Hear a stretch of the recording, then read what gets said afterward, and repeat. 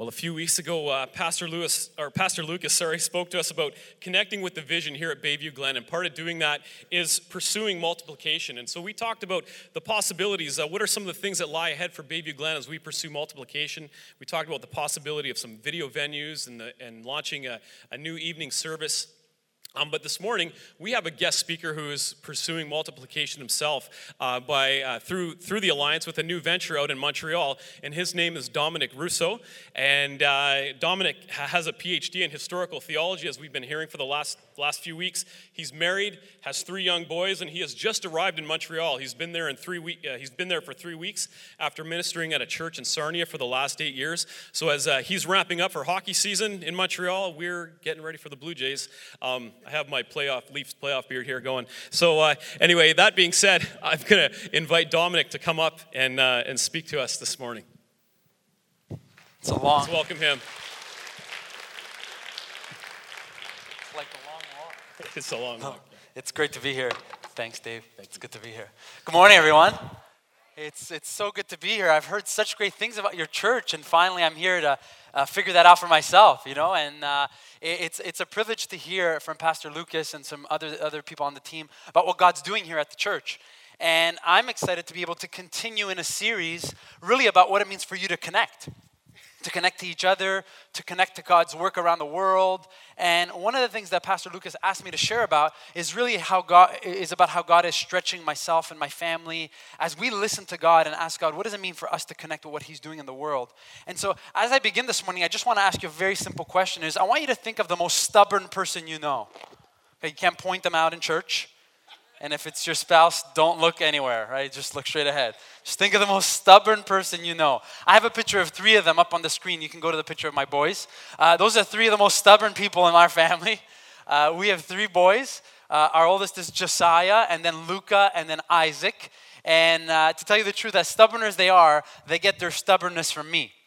And one of the reasons I want you to think about being stubborn is that part of what happens in our hearts when God starts to call us to new things, or to envision a new way forward, or to envision that He wants to use us in different ways, is there's something in our hearts that gets really stubborn. And as much as we love God, our minds really go to why we can't do it, and why things need to stay the same, and why things can't change, or why it's going to be too hard, or why it's going to be too expensive, or why.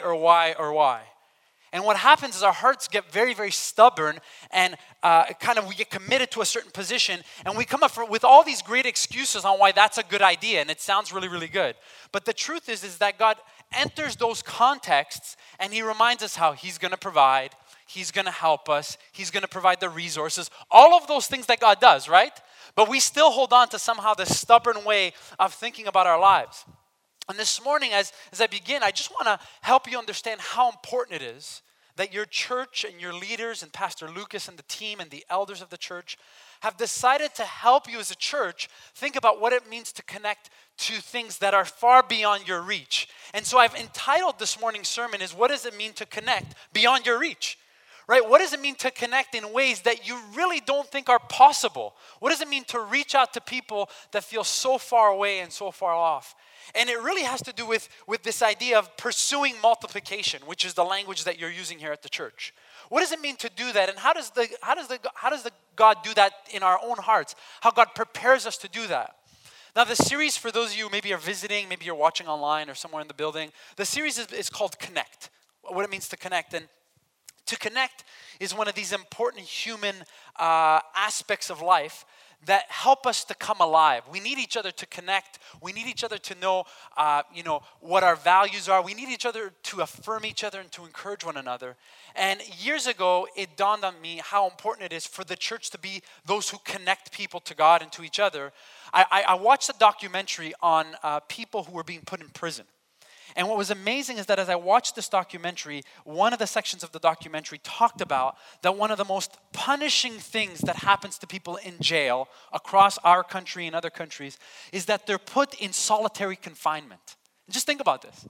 Is that when they really want to punish people when they've done certain things and when they want to really try to teach them a lesson, whether that works or not, that's a whole nother documentary. But this is what they do, right? Is that they take them and they seclude them, and they say that they're going to take them away from all the people that they know, and they're going to put them in a box and seclude them so they're not connected to anyone. Solitary confinement is this human invention that reminds us of, as humans, how much we understand that connection keeps us alive, and to not have someone connected to anyone actually begins to kill them from the inside out. And in our prisons, actually, today, that's a method that we've come up with. We thought, isn't this a great idea? If you want to crush someone, disconnect them from everyone.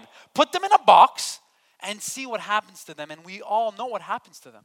The people who are disconnected from others, they start they start to lose their minds. Because we need other people to be connected to one another and to understand the things that God's called us to be encouraged, to come alive. And so this series called Connect is not just like a flashy, cool idea with a nice logo, right? It really has to do with what it means to be alive. It really has to do with what it means to be the church. It really has to do with what it means to be part of what God is doing in the world. And so I really want to encourage you to look at this series as more than just kind of some learning time. But it really is a series about helping you what it means to be the church today in this context here in Toronto and around the world. And I get a chance this morning to tell you a little bit about how God is teaching my family and myself to connect beyond our reach, beyond what we ever thought was possible. In the Bible, if you have a Bible this morning, you can follow along or you can see it on the screen. In the scriptures, one of the most powerful moments of connection has to do with the early church. And the earliest Christians are gonna wrestle with this issue of what it means that God's gonna use this small group of people to transform the ancient world. I mean, to transform the Roman Empire, then to transform the world. And they, for the first time, are starting to understand that Jesus is calling them to connect beyond their reach. Not only to connect beyond their reach, but to connect beyond the even known world that they even know. I mean, they have no idea that North America exists. People in the Bible don't know like the map of the world yet. But God is beginning to prepare them to connect beyond their understanding of even the world. And in the book of Acts, right at the beginning of Acts chapter 1, we have this moment where Jesus invites his disciples to wait on him for a special anointing. In Acts chapter 1, you'll see it on the screen. This is what he says. He said to them, "It is not for you to know the times or the dates the Father has set by his own authority," because they're asking about the end of the world. "But you will receive power when the Holy Spirit comes on you, and you will be my witnesses in Jerusalem and in all of Judea and Samaria and to the ends of the earth." I mean, this is the first time that the followers of Jesus get a glimpse of the fact that he's calling them to reach far beyond the small world that they live in. He's calling them to re-envision the world as his followers, and that the connections that they're going to have to make, the reach that they're going to have to make, is beyond their power. They actually cannot do it on their own strength.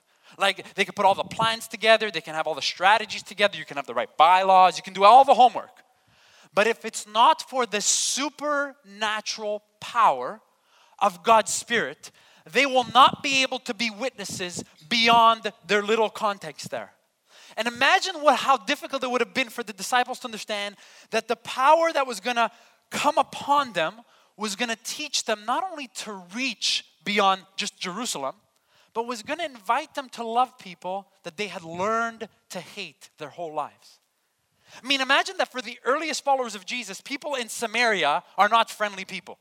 People in Judea are sometimes considered outsiders. There's all these other people, and we like Jerusalem. I mean, we like it here in Toronto. We like the way things are. We like our culture. We like our food. You know, I know that doesn't happen here, but it happens a lot in my context, right? People who just like the safety of their families. And then we start to smell other people's customs and foods. We have to deal with other languages. And we're like, I don't know if I really want to do that. Maybe I'll visit a restaurant like with different types of food, but that's about it, right? I'm not going much further than that. And then your son or daughter starts to date someone from another culture, and that like causes your family to lose their minds. Any of you have any of those issues? None? Okay, just in my context. Okay, I'm married outside of the Italian family, outside of the Italian culture. And it was a fun time. It was a fun time.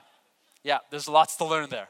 Right? You realize that in a small way, just a small reach outside of our culture is like, whoa, let's slow it down, everybody. This is getting a bit aggressive. You know, what do you mean? And all of the early followers of Jesus are going to learn very quickly that to follow Jesus is to always be open for God's Spirit to prompt us to move beyond our comfort zone, what we think we can reach, and how far we think we can go. And so in the book of Acts, right at the beginning, Jesus tells his followers that they will have to wait for the power of the Spirit. Isn't that pretty amazing?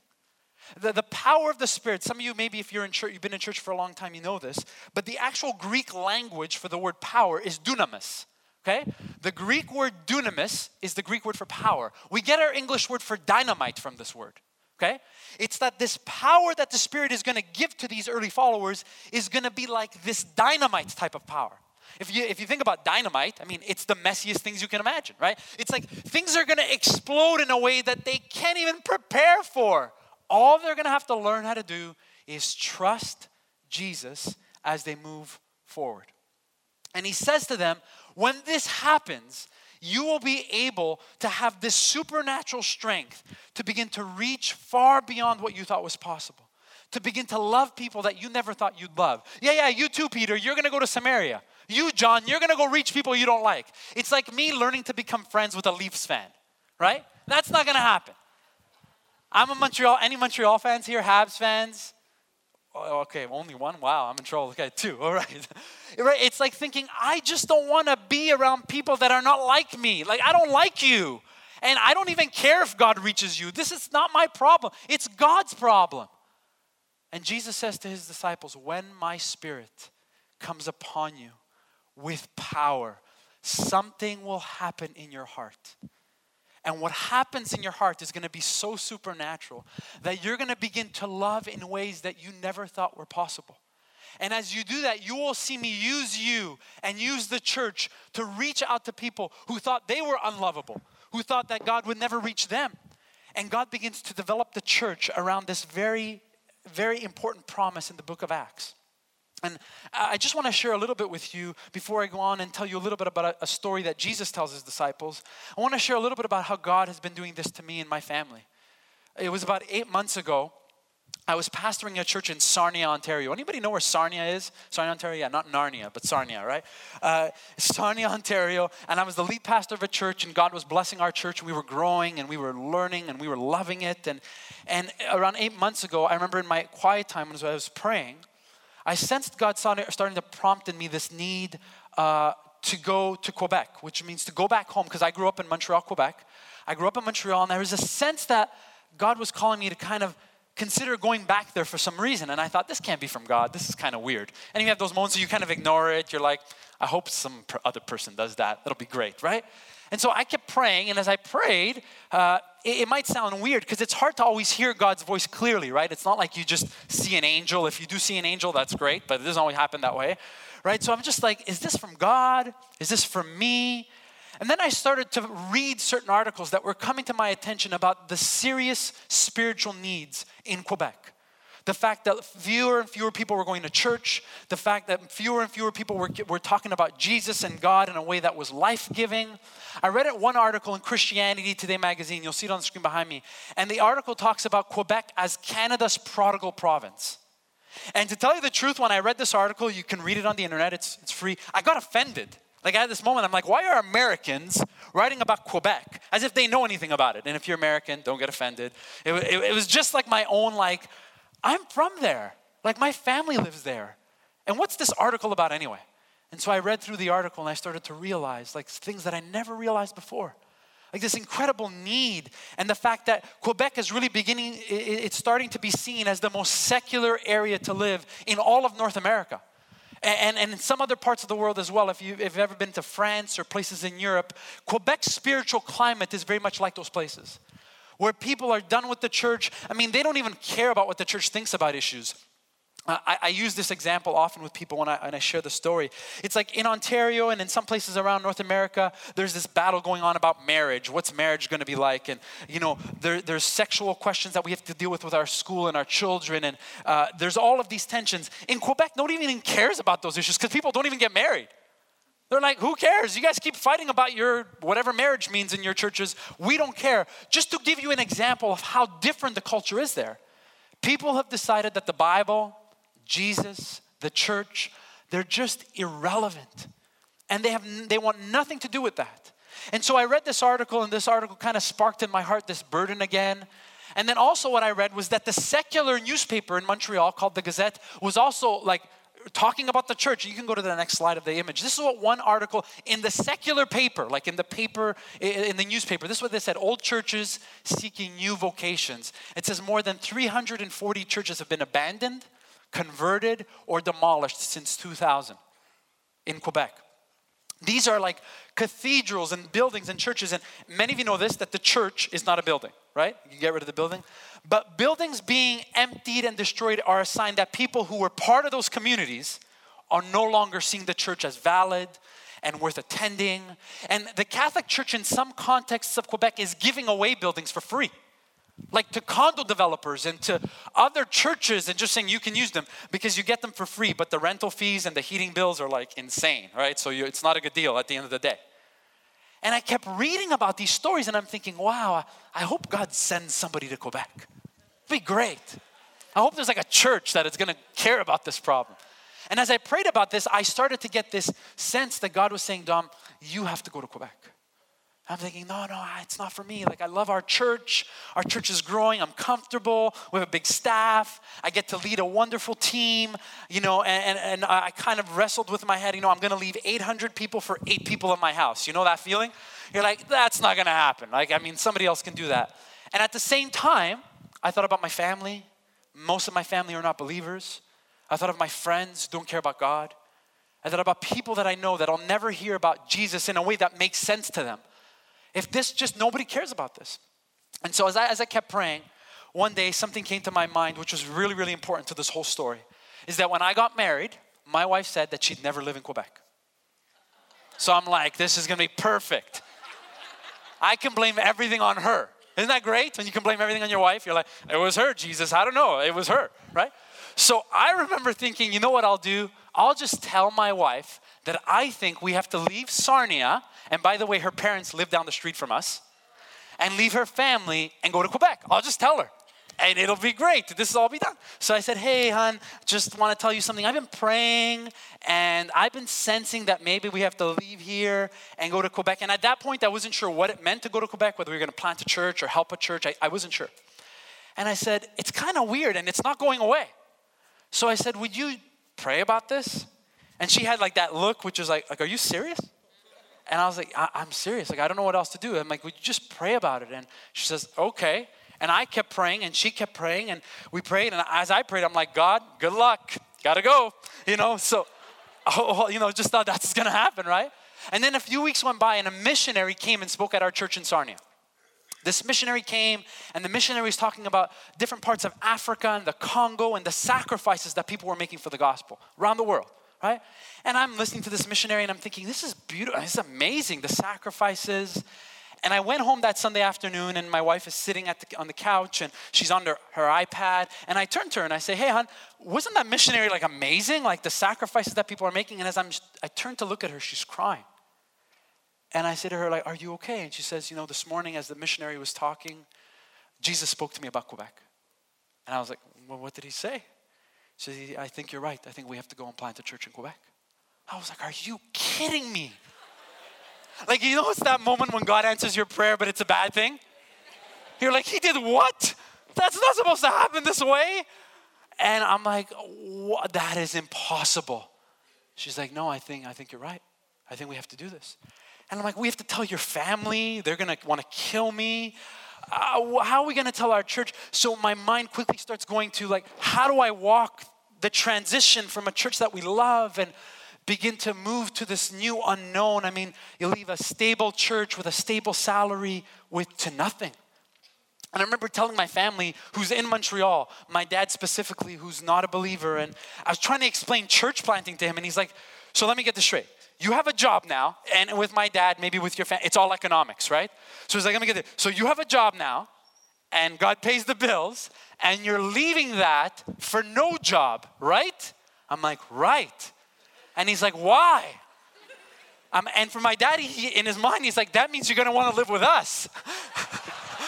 And I'm like, no, I think God is going to provide. Like, I had no comeback. And he's like, wow, so you're going to be like a priest here. I'm like, yeah, sure, whatever that is, yes.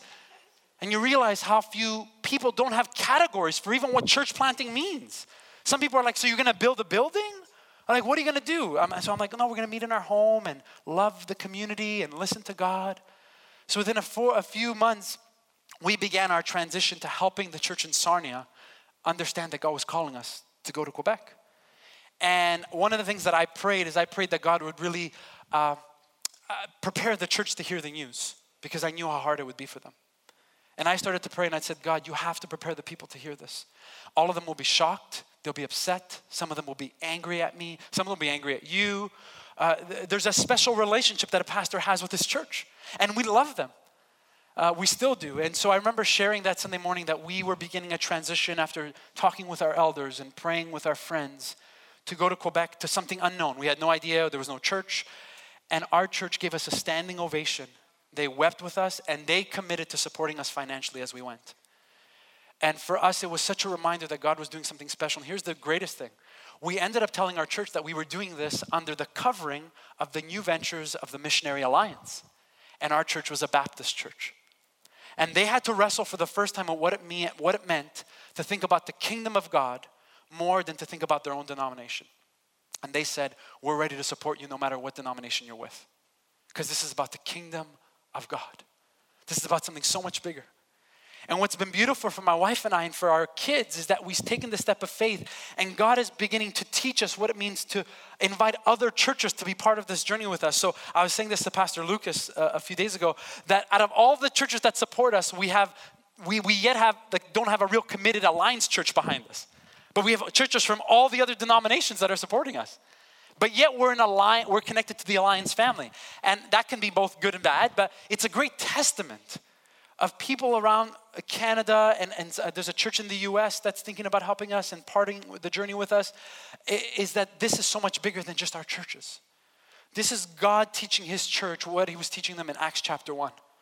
That they would have to learn what it means to pursue multiplication and to connect with people beyond their reach, beyond their structures, beyond even their categories of reaching. And we've been really blessed to see churches wrestle with that and learn how to do that. Jesus always got in trouble in the Bible when he started to reach out beyond the suggested rules of the religious culture of his time. Whenever Jesus called people to push outside of the boundaries, he got in trouble and he got his hand slapped.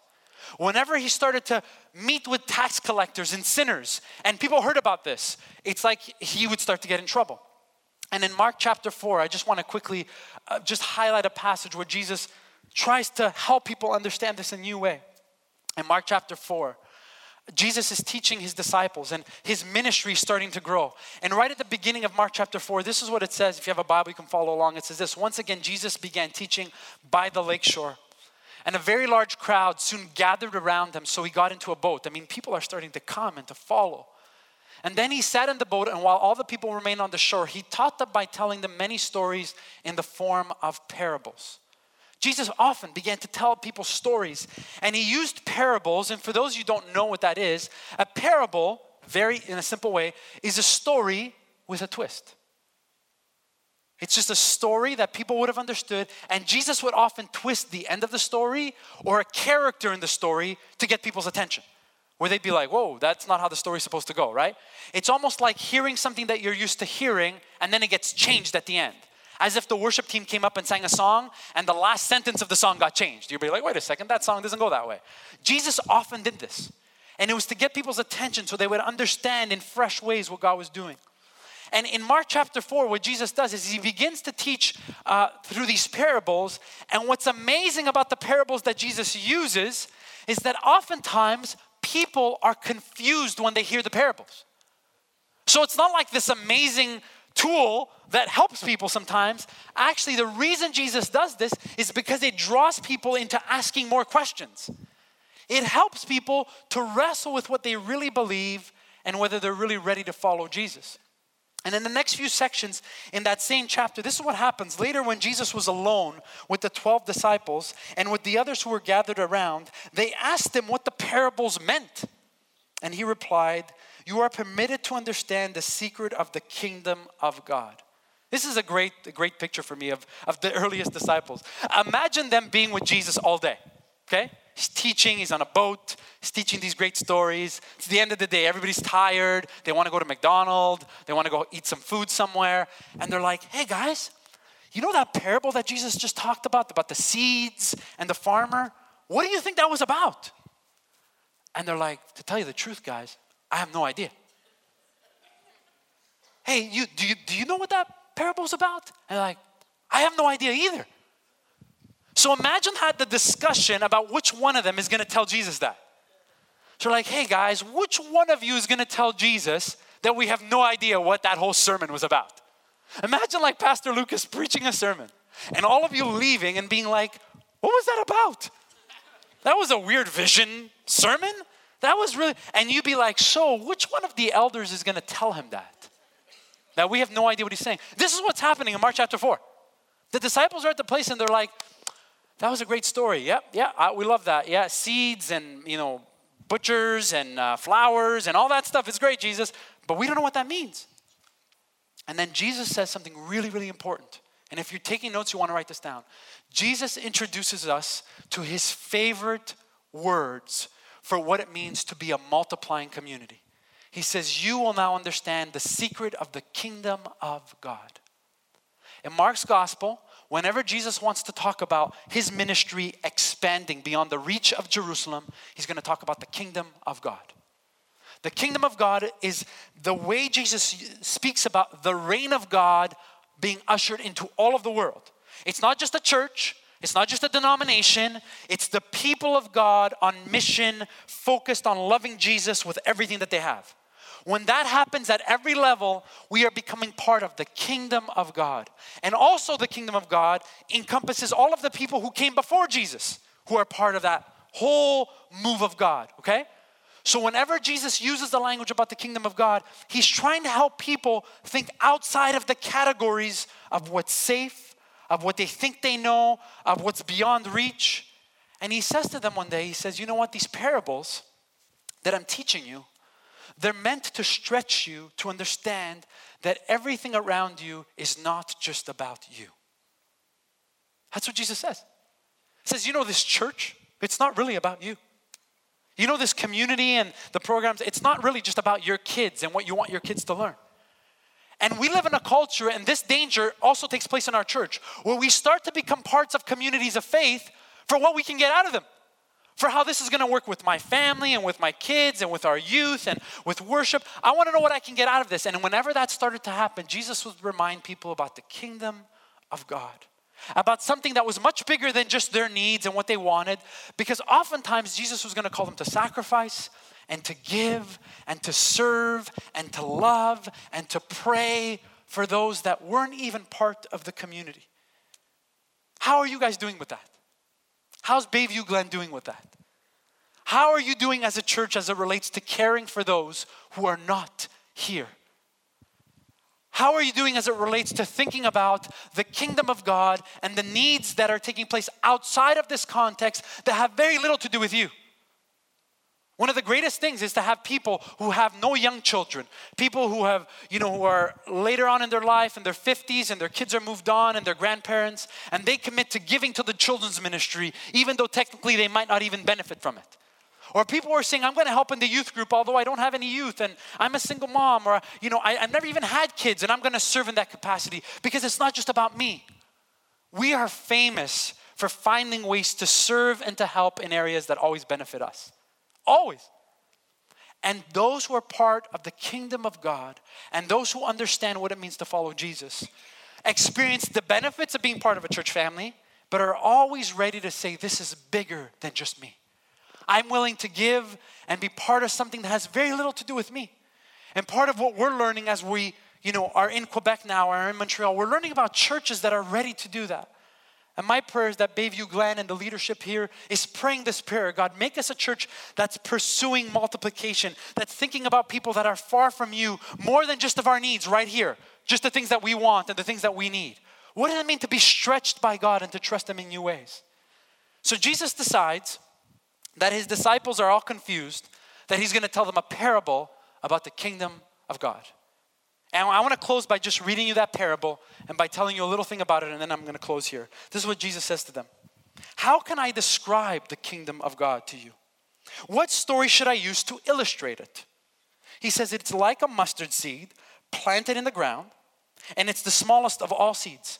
but it becomes the largest of all the garden plants, and it grows long branches, and birds can make nests in its shade. So Jesus decides that he's going to tell his disciples and those who are listening a parable about the kingdom of God. I'm just curious, how many of you have heard this parable before? Have you heard it? Yeah, many of us have heard it, right? So Jesus says, this is great. Here's a great way to understand the kingdom of God. It's like this small seed, which is the ministry of Jesus, planting the seed, the cross, the resurrection. And it's going to grow and it's going to grow and become the biggest plant in all of the garden. And so I want you to pause that for a minute. And I want you to try to put yourself back in the context of the first century. What most of the people who are listening to Jesus are agrarian thinkers. They're farmers. Any farmers here? People who grew up on a farm or live on a farm? No? Toronto, big city, beautiful. A few people. Okay, great.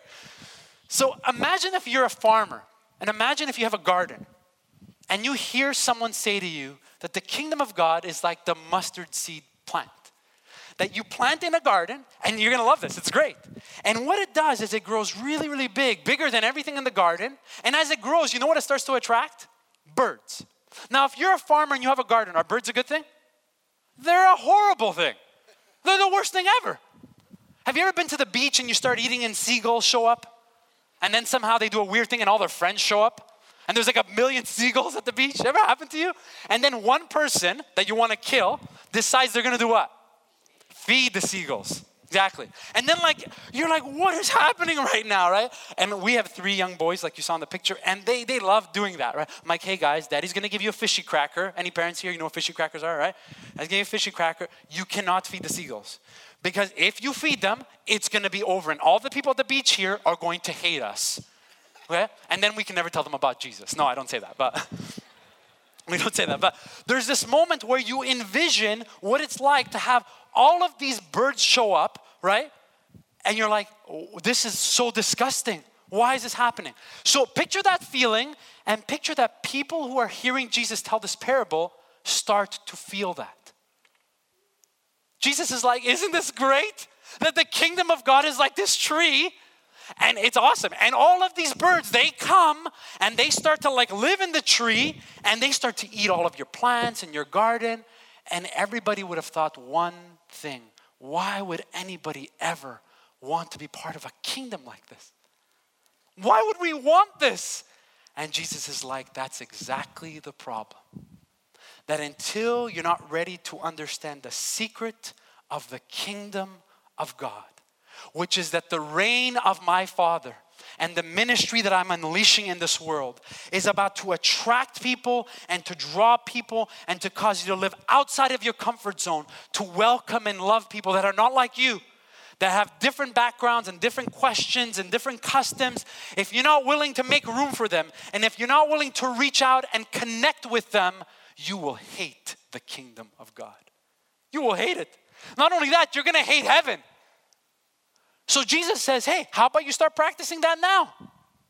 How about you start doing now what you will have to do for the rest of your life as you're part of my kingdom? Are you ready? Are you ready for this? You can imagine the people listening to Jesus thinking about, who would ever follow this guy? This is craziness. And the disciples being like, we don't understand this. What does this mean for us? And then we get to Acts chapter 1, where Jesus says, the power of the Father and the Spirit will come upon you, and you will be able to live this out every day. Are you ready to be that kind of church? Are you ready to embody the kingdom of God here on earth? Because if you're not, it will be very hard for you to pray the Lord's Prayer.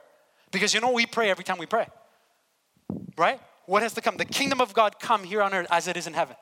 May you unleash your kingdom among us so that the world will get a picture of what it's like for us to be those who love to connect way beyond our reach, way beyond our resources, way beyond our comfort zones, to love people who are far from Jesus.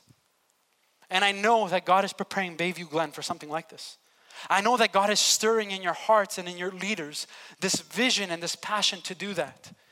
And as you pray and as you dream and as you give and as you serve, I'm going to ask you in a very simple way to pray for us, to pray for our church in Montreal. This coming Thursday is a special night. It's September 24th. It's our first vision night.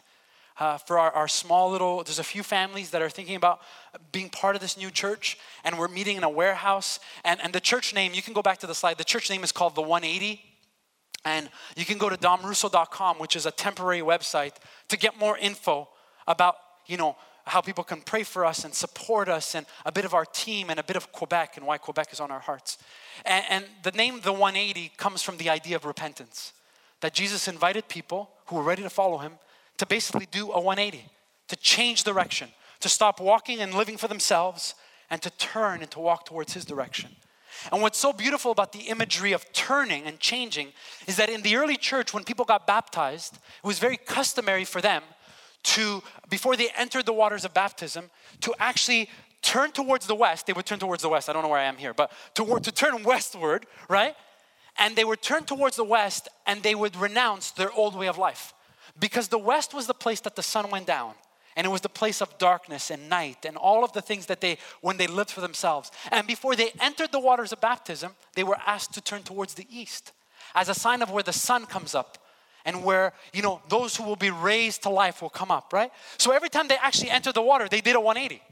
And it was symbolic of what it meant to follow Jesus. And you know what? As we begin this journey, we're going to need lots of churches praying for us, thinking of us, and just, supporting us in however the Lord leads. So I encourage you to go to the website, domrusso1s.com, just to find out more so you can pray for us. And I'm just going to close. I'm going to pray for you. I'm just going to pray for you, and the worship team's going to come back up. And you know what? Our first week in Montreal, we moved to Montreal August 18th. So we've been there for just about a month, a little bit over a month. And our first week in our home, we had a water leak in our bathroom in our main floor. And the water leaked everywhere, and the wall of our main floor has a hole in it. And, if you ever have a water leak, it's like you're going to lose your mind, and there's boxes everywhere, and water's leaking. And I had a moment where I'm like, okay, we're going to be okay, right? My wife's going to cry, I'm going to cry. I don't know where we're going to get the money, but we're going to be okay, right? 2 days later, they break into my car outside of my house. Okay? So I'm like, okay, we got this. It's going to be okay. This is good. Water leak. I called the insurance, and the insurance was like, we've never had this in our history of insurance. Where somebody moves and you have a claim for a water problem. I have a hole in my ceiling of my house. They break into my car.